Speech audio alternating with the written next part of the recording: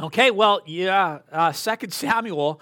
From time to time, you come to texts in the Bible when we're going through verse by verse, chapter by chapter, where you go, wow, you're not going to ever hear this text in a kid's Sunday school classroom.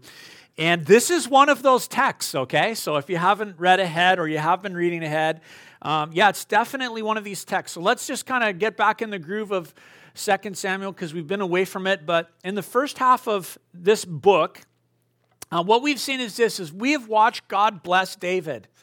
God's done so much for David. He helped him defeat his enemies, established his kingdom, promised to him that one of his descendants would always sit on the throne of Israel and rule over the nation. And then what happened was this, David had the great fall of his life. He committed adultery, he covered it up with murder, and with deception, and most of the rest of 2 Samuel, we've got about 10 chapters or something left, are committed to telling you how this played out in David's life and in David's kingdom and the challenges that he faced. And so it's interesting to just think about this, to think about the nature of sin, to think about David's experience with this, because it applies to us. It's really relevant and applicable.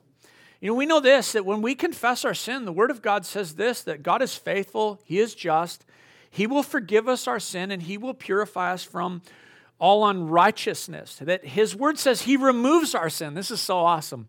As far as the east is from the west. Isn't that awesome? Those two never meet again. His Word tells us that our iniquities get tossed into the sea of His forgetfulness. So it's like the next time you come before the Lord and you're like, yeah, well, Lord, remember that time? And He's like, no, actually, I don't. I forgave that. And we have to be reminded of that over and over again. But one of the things about sin and the nature of sin is that there is a difference between sin's punishment and sin's consequence. And sometimes we struggle to grasp this. David sinned, and God forgave him 100%. But what happens here as we read this, that we know this, that sin still had consequence attached to it. Bathsheba's child would die. Nathan said David's concubines would be defiled in the sight of all Israel, and that the sword would never leave his own home. And yes, sin was forgiven, but sin had consequence. And so these chapters here that we're going to look at this morning and in the weeks to come kind of demonstrate this to us, and it's sobering. When you read these like texts of Scripture, it's really sobering because this is David, remember? The man after God's own heart, the psalmist. And he's a warning to us, and the warning is this, that you reap what you sow. As it tells us in Galatians, if we sow to the flesh, we will reap from the flesh corruption, but the one who sows to the Spirit will reap eternal life. So let's see what happens here as we just begin to watch this story unfold. So it says this in verse 1 of chapter 13. Now Absalom, David's son, had a beautiful sister whose name was Tamar. And after a time, Amnon, David's son, loved her. Amnon. And Amnon was so tormented that he made himself ill because of his sister Tamar, for she was a virgin, and it seemed impossible to Amnon to do anything to her. So this story begins by introducing us into three of David's children.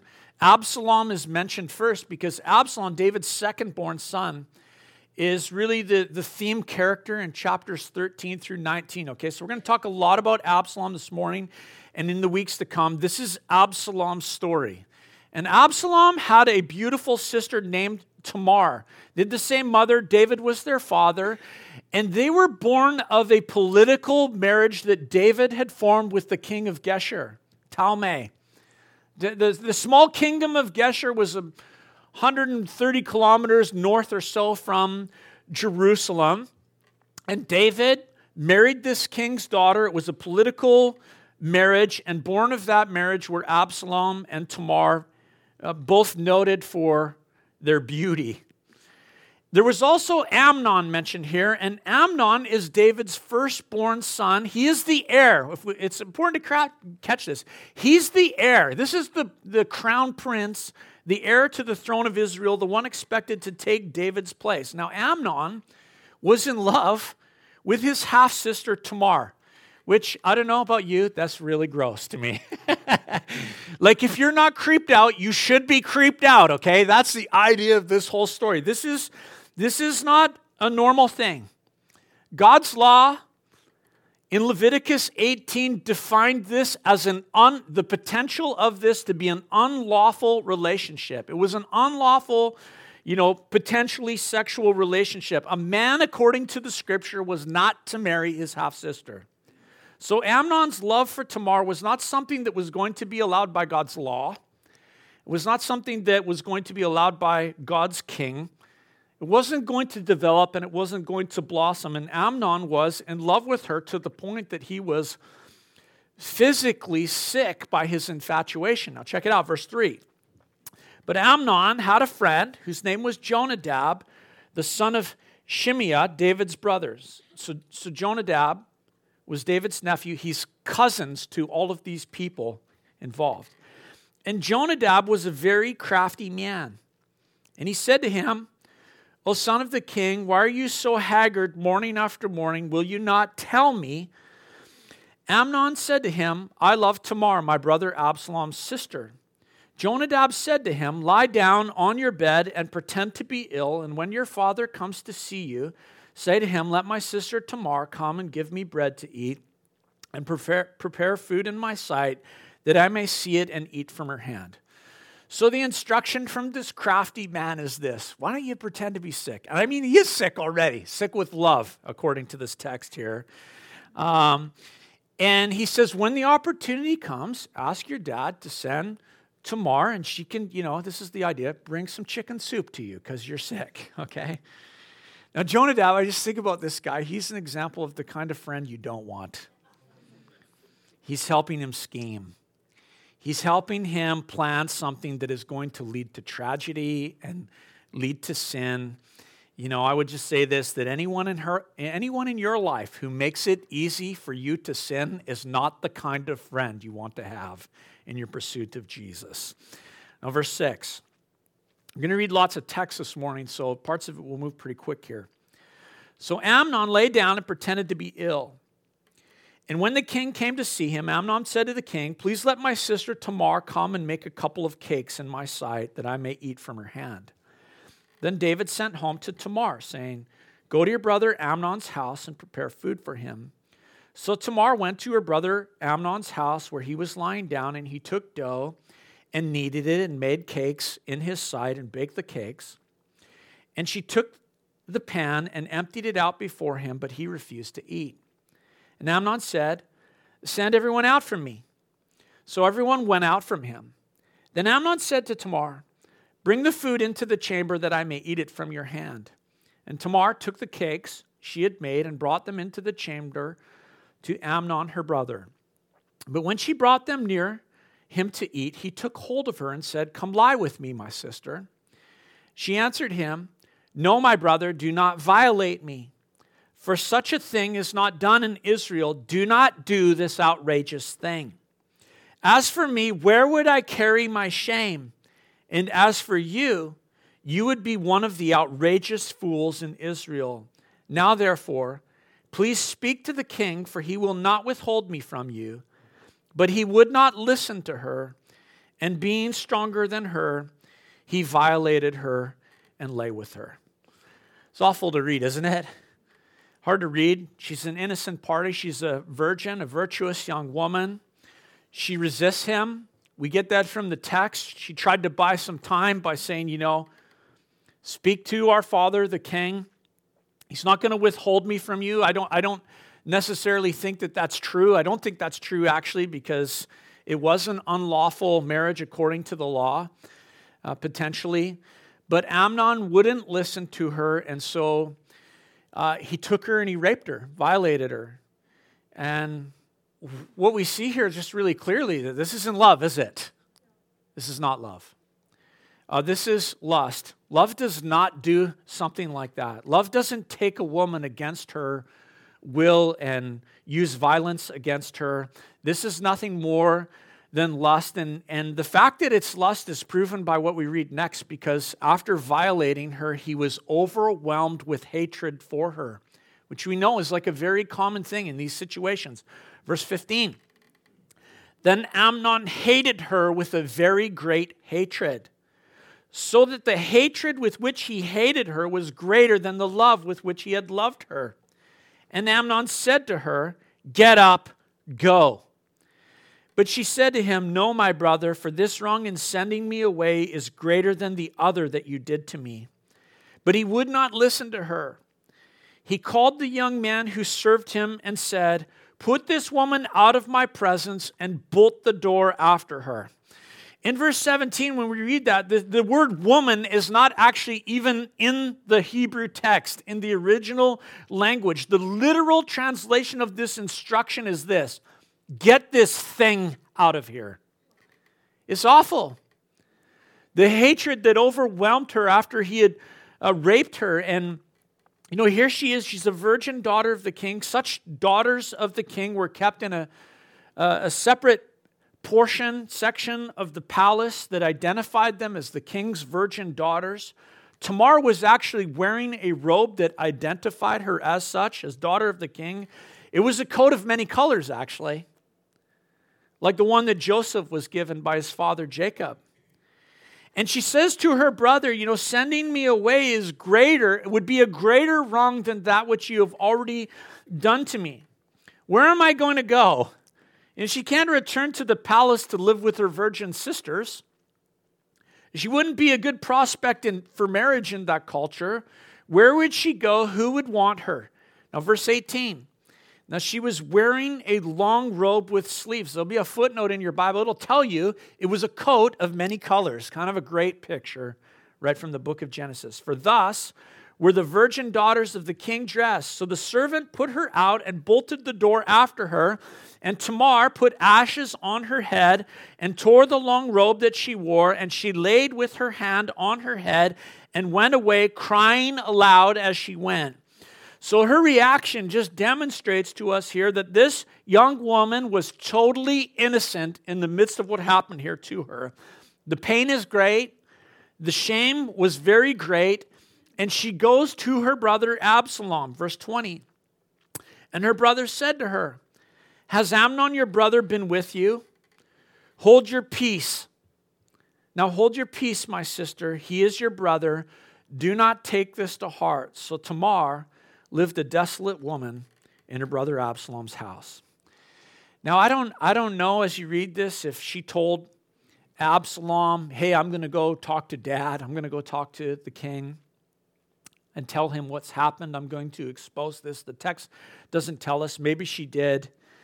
But her brother does this. He suggests that she wait. He says, don't take this to heart, that which has happened to you, which I think is probably the most insensitive thing that could have been said, don't you?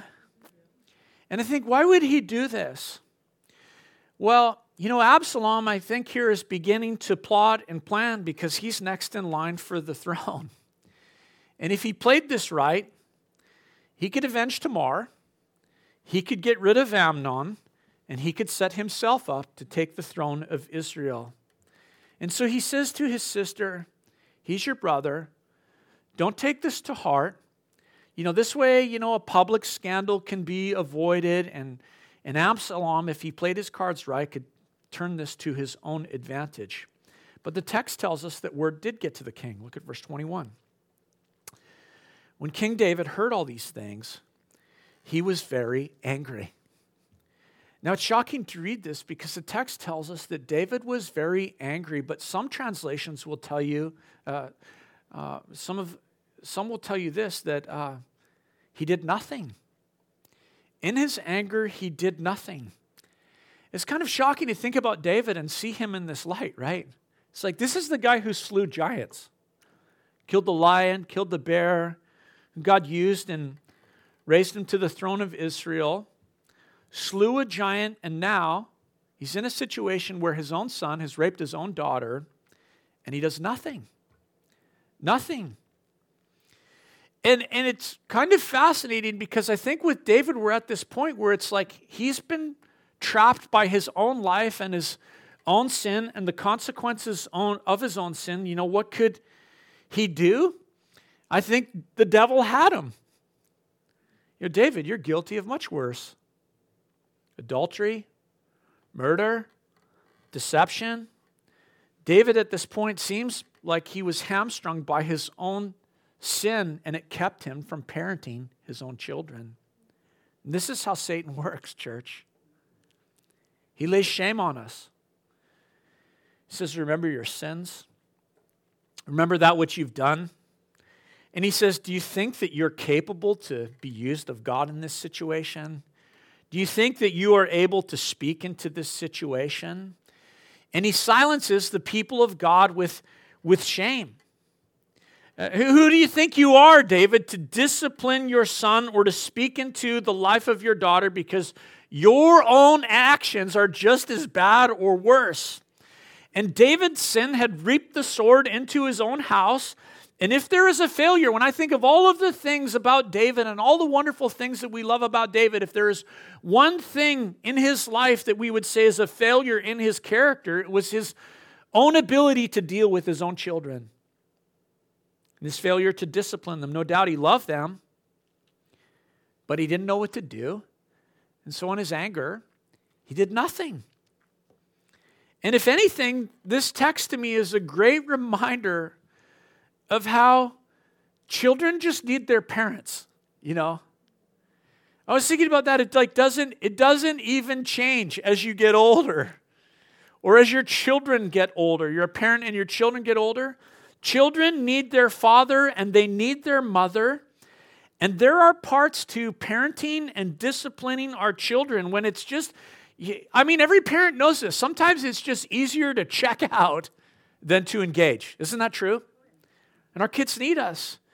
And my encouragement to you as a parent is this morning: don't check out on your kids. If there's a need for discipline, engage it. Engage them in relationship. David was angry, but in his anger he checked out, and I have to think that it was because the devil had him over the barrel, so to speak. He knew what he was personally capable of.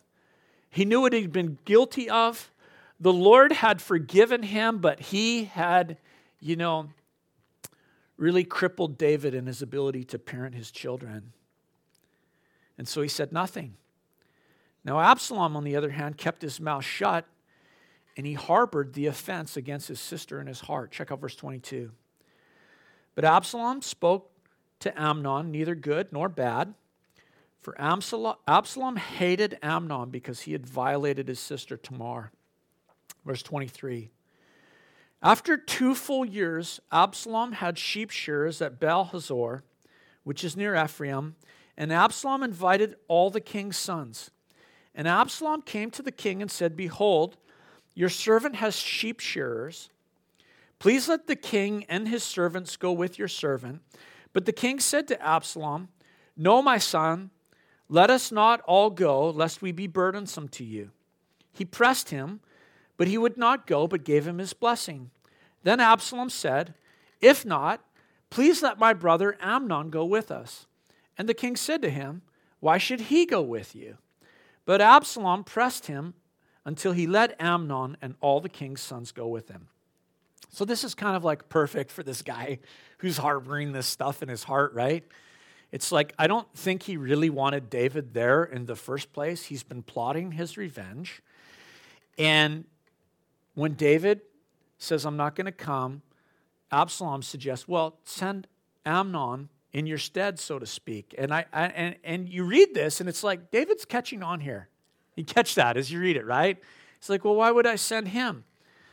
But then, I don't know, David reasoned in his heart, 2 years have gone by. The closest thing to me going myself is to send Amnon, the crown prince. It would mean that the throne of Israel is represented, and it's a great family event. So the next best thing to myself going is to send Amnon. So David obliges. Verse 28. Then Absalom commanded his servants, mark when Amnon's heart is merry with wine, and when I say to you, strike Amnon, then kill him. Do not fear. Have I not commanded you? Be courageous and be valiant. You know, two scriptures come to my mind here when I read this. The first one I think of is how David plotted and set his plan against Uriah. Remember that?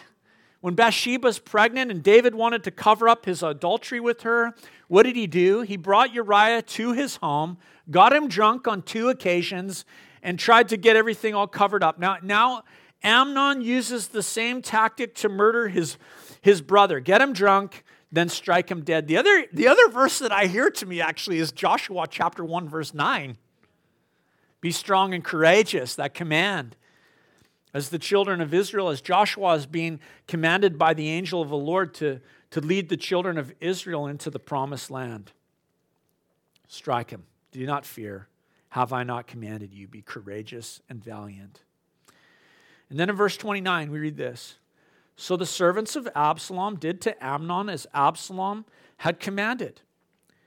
Then all the king's sons arose, and each mounted his mule and fled. While they were on their way, news came to David. Absalom has struck down the king's sons, and not one of them is left. Then the king arose, tore his garments, and lay on the earth, and all his servants who were standing by tore their garments. But Jonadab, there he is, a sneaky, crafty man again. Jonadab, the son of Shimeah, David's brother, said, Let not my lord suppose that they have killed all the young men. For the king's son, for Amnon alone is dead. For by the command of Absalom, this has been determined from the day that he violated his sister Tamar. Now therefore, let not my lord the king so take it to heart as to suppose that all the king's sons are dead, for Amnon alone is dead. So here's this sneaky, shrewd guy. He's always positioning himself to be a manipulator to his own benefit. He lets the king know, hey, man, this has been planned for a long time. This is revenge for what happened to Tamar. Now we read on verse 34. But Absalom fled, and the young man who kept watch lifted up his eyes and looked, and behold, many people were coming from the road behind him by the side of the mountain. And Jonadab said to the king, Behold, the king's sons have come, as your servant said, so it has come about. Oh, he's like a prophet. He's so amazing. Verse 36. And as soon as he finished speaking, behold, the king's sons came and lifted up their voice and wept, and the king also and all his servants wept bitterly. But Absalom fled and went to Talmai, the son of Ahimaaz, king of Geshur. And David mourned for his son day after day. So Absalom fled and went to Geshur and was there 3 years.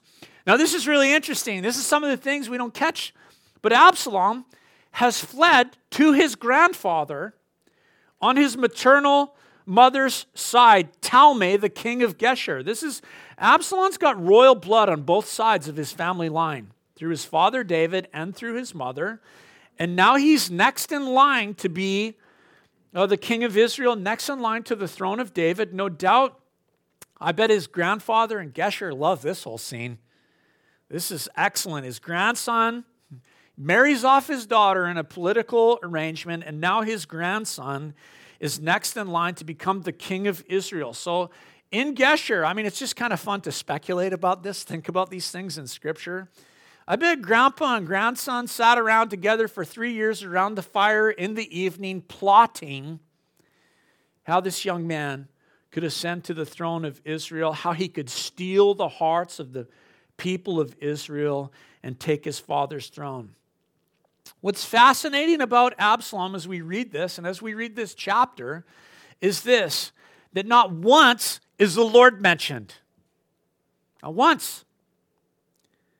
Meanwhile, back in Jerusalem, David is mourning the loss of the crown prince, Amnon, and he is mourning the loss of the now heir apparent who has fled the country. David has lost 2 sons here. 2.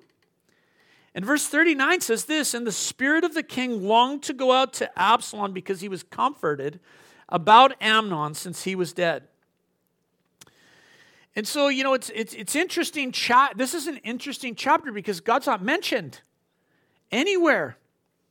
David's reaping what he sowed, and the one who pays the worst price is his daughter Tamar. And she asked this question: if you do this to me, Amnon, where will I carry my shame? Where can I get rid of my shame? And here we have David. We know this about David. David is God's anointed choice. But David here leaves us wanting. He fails in his own anger. There is a lack in him. The insufficient anointed king, I would call him in this text, his ability to deal with this situation, to deal with his sons, to deal with his daughter, Tamar has nowhere to go. And the whole point of this text, like every text in Scripture, is to get us looking for another king, church. Another anointed of God. Is there anywhere where Tamar can go? Is there anyone who can deal with Tamar's shame and can deal with any woman's shame or any woman's pain? And the answer to the Word of God is yes, there is, and His name is King Jesus. Amen? There is a king. There is a king to whom you can bring your shame, a king who can bear it, and He invites you to bring it to His cross, to bring it to King Jesus, and Jesus can right the wrong. He can right the wrong that is done to us. He can right the wrong that we have done against someone else. You know, I think about Jesus in Nazareth at the very start of His ministry. He sat down at in that synagogue in Nazareth, and the scroll of Isaiah was handed to Him, and He opened the scroll of Isaiah, and He read this passage of Scripture. I'm going to read it in part from Isaiah 61.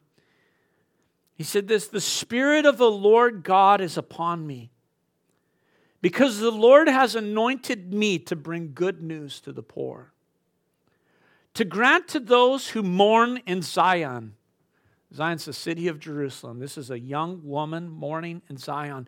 "To grant to those who mourn in Zion, to give them a beautiful headdress instead of ashes, the oil of gladness instead of mourning, the garment of praise instead of a faint spirit.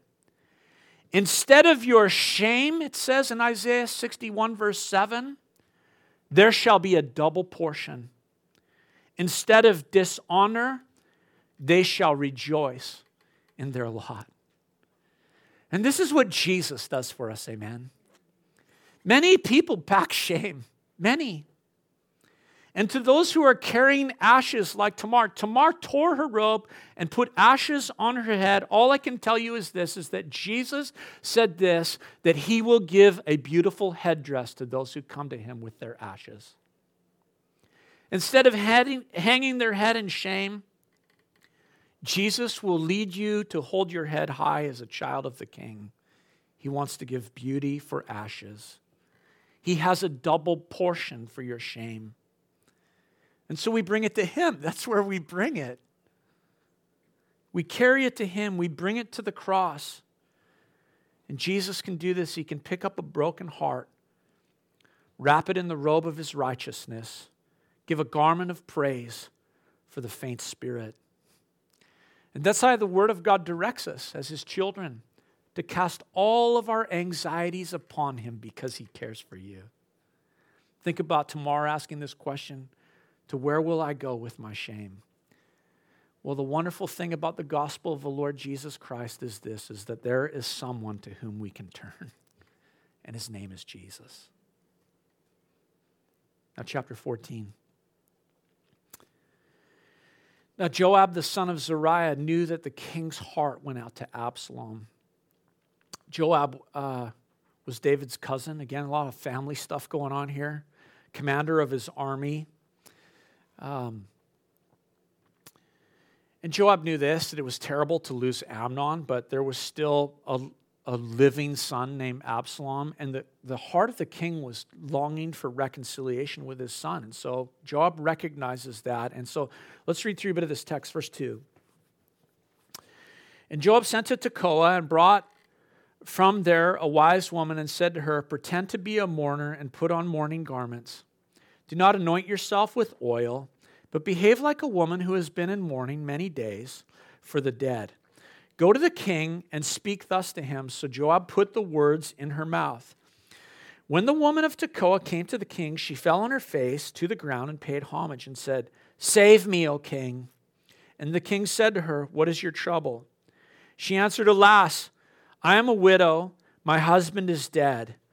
And your servant had 2 sons, and they quarreled one with one another in the field. And there was no one to separate them. And one struck the other and killed him. And now the whole clan has risen against your servant, and they say, Give up the man who has struck his brother, that we may put him to death for the life of his brother whom he killed. So they would destroy the heir also. Thus they would quench my coal that is left, and leave to my husband neither name nor remnant on the face of the earth. Verse 8. Then the king said to the woman, Go to your house, and I will give orders concerning you.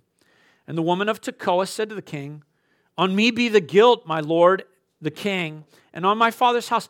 Let the king and his throne be guiltless. The king said, If anyone says anything to you, bring him to me, and he will never touch you again. Then she said, Please let the king invoke the Lord your God, that the avenger of blood kill no more, and my son be not destroyed. He said, As the Lord lives, not one hair of your son shall fall to the ground. Then the woman said, Please let your servant speak a word to my lord the king. He said, Speak. And the woman said, Why then have you planned such a thing against the people of God? For in giving this decision, the king convicts himself, inasmuch as the king does not bring his banished one home again. We must all die. We are like water spilled on the ground, which cannot be gathered up again. But God will not take away life, and he devises means so that the banished one will not remain an outcast. Now I have come to say this to my lord the king, because the people have made me afraid, and your servant thought, I will speak to the king. It may be that the king will perform the request of his servant, for the king will hear and deliver his servant from the hand of the man who would destroy me and my son together from the heritage of God. And your servant thought, the word of my lord the king will set me at rest, for my lord the king is like the angel of God to discern good and evil. The Lord your God be with you. Then the king answered the woman, Do not hide anything from me when I ask you. And the woman said, Let my lord the king speak. The king said, Is the hand of Joab with you in all this? The woman answered him, As surely as you live, my lord the king, one cannot turn to the right hand or to the left from anything that the Lord my king has said. It was your servant Joab who commanded me. It was he who put all these words in the mouth of your servant. In order to change the course of things, your servant Joab did this. But my Lord has wisdom like the wisdom of the angel of God to know all the things that are on the earth.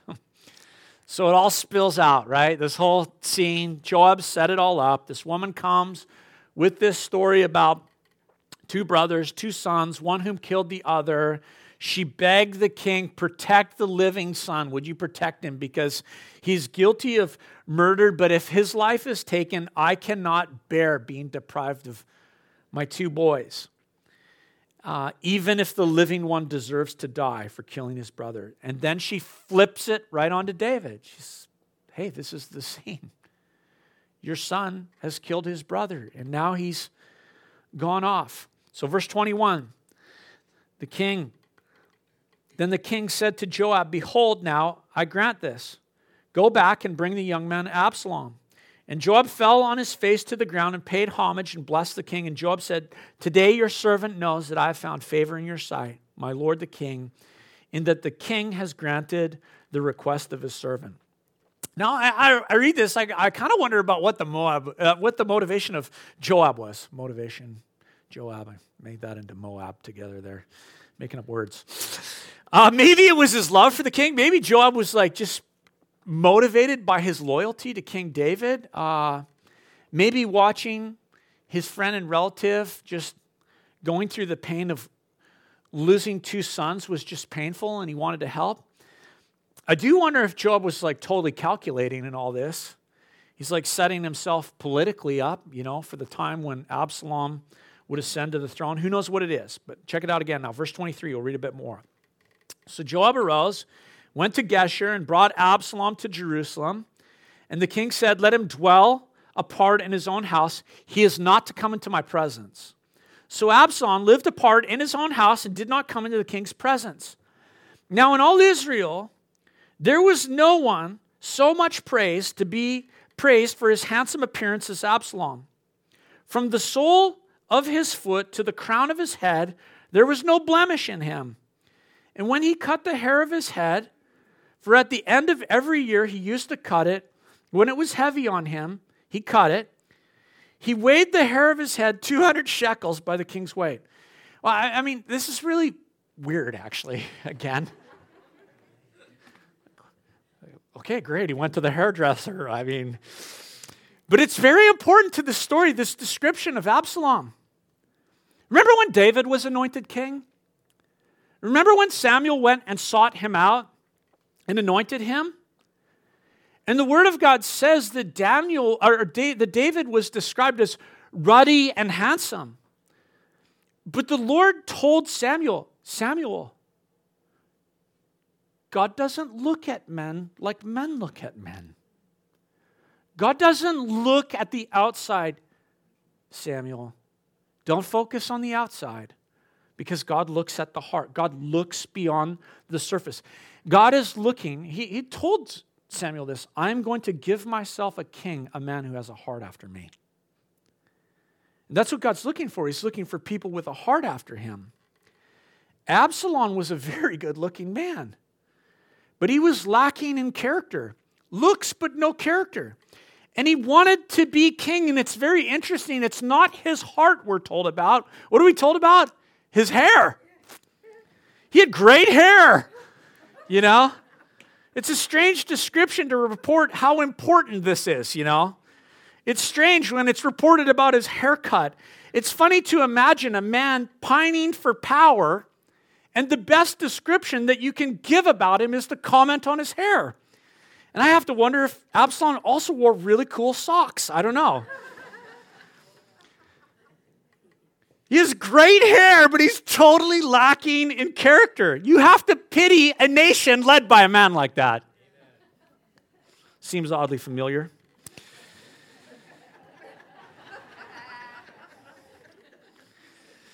But I would say this, great hair, I can only imagine what that would be like. But I don't want to sound like a bitter bald man, so let's move on. Verse 27. He's got no character, church. That's what we see here.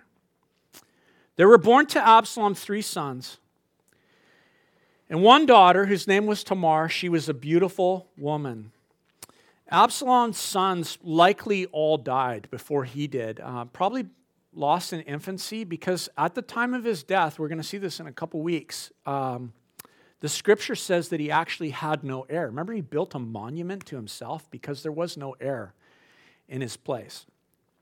So verse 28, so Absalom lived 2 full years in Jerusalem without coming into the king's presence. So this is crazy, because from the time that Tamar was raped till the time that Absalom killed Amnon, 2 years go by. Then Absalom flees. He goes to his grandpa, the king of Geshur. He stays there for 3 years. Then he's brought back to Israel, and he's 2 full years in Jerusalem before he ever sees his father, the king. This is a family drama that's going on for a little while. That's what I want you to catch. 7 years. 7 years since Tamar was violated, and 5 years since Absalom had even seen his father. That's an estranged relationship. This is a family drama and a situation that has gone on and on and on. Now, verse 29. Then Absalom sent for Joab to send him to the king, but Joab would not come to him, and he sent him a second time, but Joab would not come. Not sure why all this is. Again, Joab's a very political figure in the scriptures. Probably, knew that it wasn't a good thing for him to be associating with Absalom while he's still estranged from his father, and to get himself in the middle. So, he doesn't respond to Absalom or acknowledge his authority as the now crowned prince. So Absalom hatches a plan. Verse 30. Such a schemer. Then he said to his servants, see, Joab's field is next to mine, and he has barley there. Go set it on fire. So Absalom's servants set the field on fire. Then Joab arose and went to Absalom at his house and said to him, why have your servants set my field on fire? So now Joab's got no choice. He's got to go to Absalom. And again, you might question what his motives are, but now he can do so freely. And according to law, Absalom had to pay up for destroying Joab's field. So Joab's going to collect. Now verse 32. Absalom answered Joab, behold, I sent word to you, come here, that I may send you to the king to ask, why have I come from Geshur? It would be better for me to be there still. Now, therefore, let me go into the presence of the king, and if there is guilt in me, let him put me to death. Verse 33. Then Joab went to the king and told him, and he summoned Absalom. So he came to the king and bowed himself on his face to the ground before the king, and the king kissed Absalom. And so after 5 years, the father receives the son. David receives Absalom with a kiss of reconciliation. 5 years of separation, long time. But what's interesting about this to me is that Absalom comes back into the king's presence and is like, did you hear anything about repentance or godly sorrow? There is no record of repentance. No request for forgiveness. In Scripture, there is no record of Absalom's version of Psalm 51, Remember when David was confronted for his sin? He wrote that beautiful psalm, Lord, create in me a clean heart. Take not your spirit from me. No account with regards to Absalom of his brokenness or of his worship of the Lord or his going to the house of God in Jerusalem to present sacrifices for his sins. Just more scheming with future calculations on how he could take the throne from his father. There was truce, but I would say that there was a truce, but there was no peace between them. And now he would begin to execute the plot, how to usurp the throne from his father. With a silver tongue, we'll see next week, he'll steal the hearts of the people, and when the time is right, he's going to take the capital by a storm. And I can't help but think, as we wrap up this chapter, about the difference between Absalom's relationship with David and the relationship that we're to have with Christ. How we approach the King, how we're to approach our Father in heaven. Because Jesus offers to us the kiss of reconciliation. Not willing that any should perish or be separated from him. Even those who have betrayed him. But the attitude in which we approach Jesus matters, right, church? Because he's looking for hearts that want to serve him.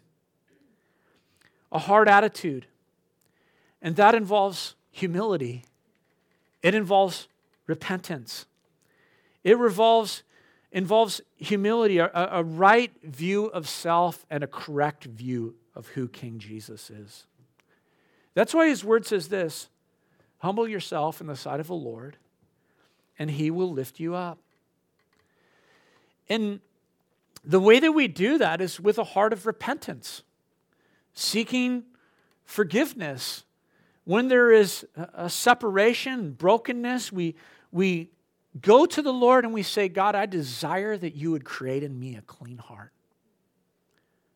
That you would renew a right spirit within me. Lord, I sense the shame of my sin or the shame of whatever it is, and I bring it to you. And his word says this, that a broken and contrite heart the Lord will not despise.